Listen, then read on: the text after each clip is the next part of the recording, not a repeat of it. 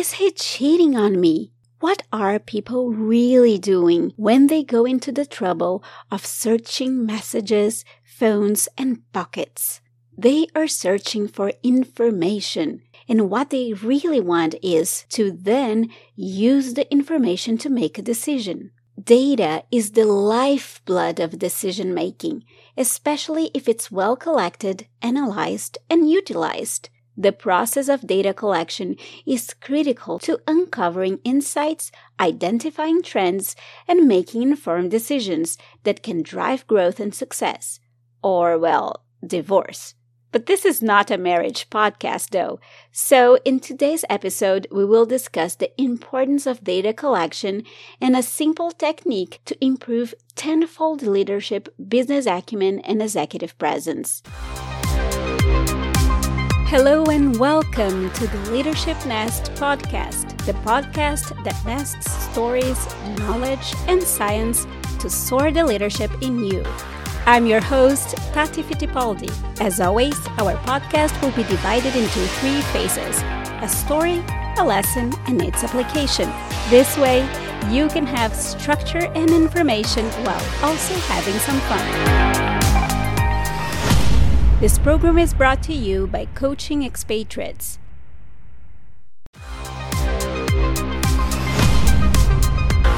Today's story. Everyone was arriving at the big meeting room and was taking their places, looking concerned and agitated. The last person arrived, and it was the most senior executive in the room. There were a total of 20 employees in the meeting room. Everyone looked really stressed. Everyone in Joyce's department looked very upset, including her boss. Joyce, however, looked really calm and posed. The most senior executive from the other department started the meeting. "We're here today because someone clearly messed up," he said. "I am not happy. I understand that my team will have to go over a bunch of paperwork that you guys need for the lawsuit." Joyce's boss, also a high executive, nervously started to address that comment when Joyce quickly tapped his wrist and smiled confidently. "Let me take this one, boss," she said. The senior executive from the other department looked at the scene with a certain disbelief, raising one of his eyebrows. Joyce calmly took her notepad with yellowish papers and slowly turned the pages to find what she was looking for.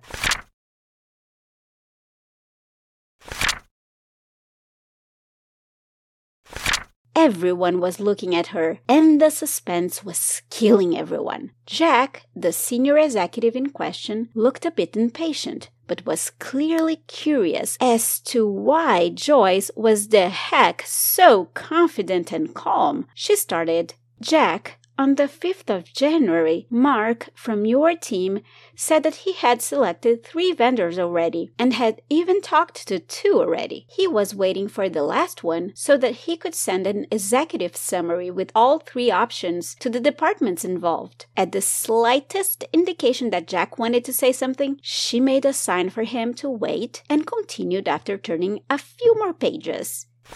"On the 26th of January, she said, Linda said that one of the vendors was disqualified in the background and requirement check, and that Mark would have to come up with a new vendor for comparisons and checks." Joyce looked at everyone in the room slowly while smiling and said, "And then Shri from your team said on the 4th of February that a new vendor was already selected, checked, and since the price was so unbeatable, by the 9th of February, we had finalized all contracts with this last vendor. Oh yes, one important thing I almost forgot to mention." Joyce leaned forward. "When we started this whole vendor selection, I told your team," she then turned some more pages. Yes. "On the 21st of December last year, that the following lists of key safety requirements were needed for every single vendor." She slipped Jack a paper that seemed an email copy. Joyce continued while Jack was checking the paper. "We are here today not because someone clearly messed up," she said. We're here today because we need the paperwork for the third vendor's requirement and background check. Jack looked at Mark and Linda. Then each looked at each other. Then Linda quickly said, "Well, I never received any third request for requirements or background check." Joyce opened her small paper notebook to a blank page and said, "All right, that does not matter now. We can improve any procurement process later. What we need to figure out right now as a team is how to support the lawsuit paperwork. So let's go over all the communications with this vendor." All right, when you think about this story, what is leadership to you? Regardless of who were the bosses, who were the leaders here, and what were their power chips? This episode is sponsored by Coaching Expatriates, a leading global executive development company that helps leaders around the world create happier and more profitable workplaces using the 4 success pillars in global leadership, an innovative leadership learning methodology. Visit their website at www.coachingexpatriates.com. Today's lesson.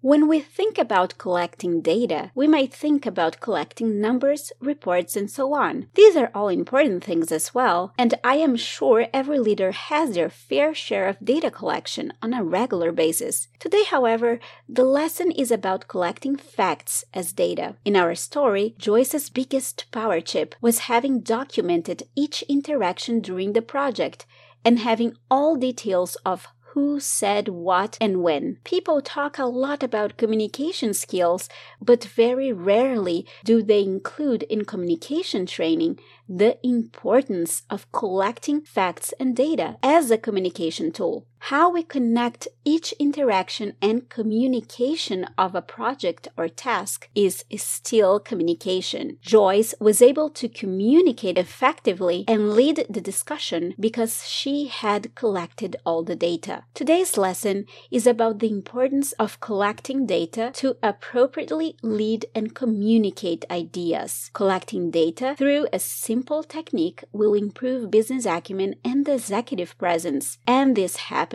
simply because knowing things raises our power chips during discussions, meetings, and events.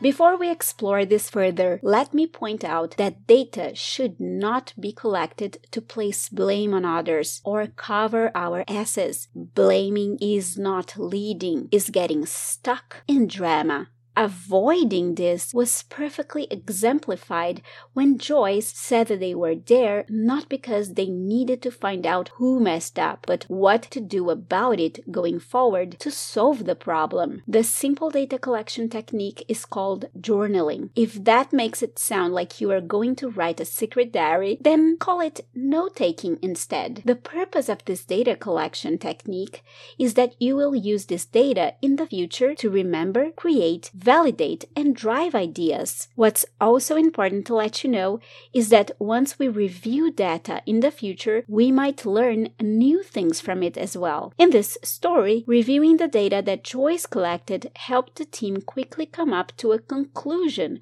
that the third vendor was never checked for requirements and background by a complete mistake. This could identify a potential process problem or team problem that could be fixed for better process quality and consistency. A final learning bonus that I want to highlight about notes is that by collecting facts and data this way, going over what we did throughout the year and putting together our performance review and accomplishments becomes a breeze. We do so much throughout the year that it's normal to forget a bunch of fabulous things that we did. Today's tips to apply what you learned. In this journaling or business note-taking technique, you'll collect data on two levels, meeting-wise and project-wise. For meetings, we'll use the technique that I explore in one of my blog posts, and I will leave the link in the show notes if you want to read it in detail. It's a variation of the Cornell note-taking technique. This technique consists of you including in your notes the date, the topic of the meeting, its main takeaway, and the outline of the meeting containing 3 key elements, and then answering below these 3 things the 5 WH questions for that meeting. The 3 outline elements are: number 1, the context of the meeting. For example, payroll vendor decision before vendor's contract expiration. Number 2, what's pending to be done. For example, get procurement to research 3 other candidates. Number 3, the final decision made in that meeting. For example, we need to reduce costs by 20%, so we will negotiate with the current vendor and run a new RFP in parallel. If in this meeting, for any chance, no decision was yet made, you can put under this element that no decision was yet made. The 5 WH questions that you'll include in your notes under these 3 elements are: what decision needs to be made, or what is the next step in the decision process or project? Why do we need to make this decision? What's at stake? When? By when do we need to make a decision or take action or complete a task or project? Where? Where are we going to do this? Another department? Off-site? Using a system? Who? Who's the owner of this action or next step? Or who do we need to talk to for the next step? How? How to go about this? What's our plan? As you can see, these are just bullets. You don't really need to record much more than that. This will give you around 10 lines per meeting note. Your objective is to record so that you can review and remember fast in the future. The second level, for projects, besides recording the meeting, as we said before, we need to create an extra record after we are done with the project. We will write a final entry answering the following questions. Number 1, what went well in this project? Number 2, what should I have done that I didn't? Number 3, how did this project make me feel and why? Number 4, which skill or experience could I gain to improve my effectiveness the next time? Number 5, who could support me the next time? Key takeaways. What's your main takeaway from this episode? Here are mine. Number 1, notes are powerful for gathering information to improve business acumen and executive presence and drive ideas more effectively. Number 2, note-taking can be seen as an integral part of our communication skill set. Number 3, we should take notes for every meeting and every project. In other words, every interaction in business potentially deserves a note. Number 4, notes can be very simple, with bullets for a takeaway, a quick outline, and the 5 WH questions. Number 5, notes are not for helping blame other people. Blaming is not leading, is getting stuck in drama. Number 6, notes provide strong support for data to help us put together all our accomplishments and deliverables for our performance conversations or reviews, especially when a lot of work is more qualitative than quantitative. This brings us to the end of this Leadership Nest episode. We hope you have enjoyed learning about improving business acumen and executive presence through data collection. Tune into our episode next week when we will be chatting about the global leadership pillars and how they can reshape performance. If you have any questions you'd like us to answer in a future episode of the show, just go to speakpipe.com/Tati Fittipaldi or click the link in the show notes below to leave us a brief audio message. Make sure to visit us on our website, www.leadershipnest.com, where you can subscribe to our show anywhere podcasts are streamed so you never miss a show. While there, if you find value in our show, you can also subscribe to our Global Leadership Weekly newsletter from Coaching Expatriates, where we deliver bite-sized lessons on global leadership, decision-making, and cultural competence to help you learn how to think, relate, and strategize in a whole different way as a global leader. If you like the show, you might want to check our online Global Executive Leadership Program, a 9-week leadership development and learning system that will help you lead internationally while making financially conscious and impactful decisions. Tati Fittipaldi is also available for private coaching. See the website for more details at www.coachingexpatriates.com/executive-coaching. Thanks for joining us this week on the Leadership Nest podcast. Be sure to tune in next week for our next episode. Until the next time, keep nesting. Wherever you are in the globe, this is Tati Fittipaldi wishing you a beautiful day.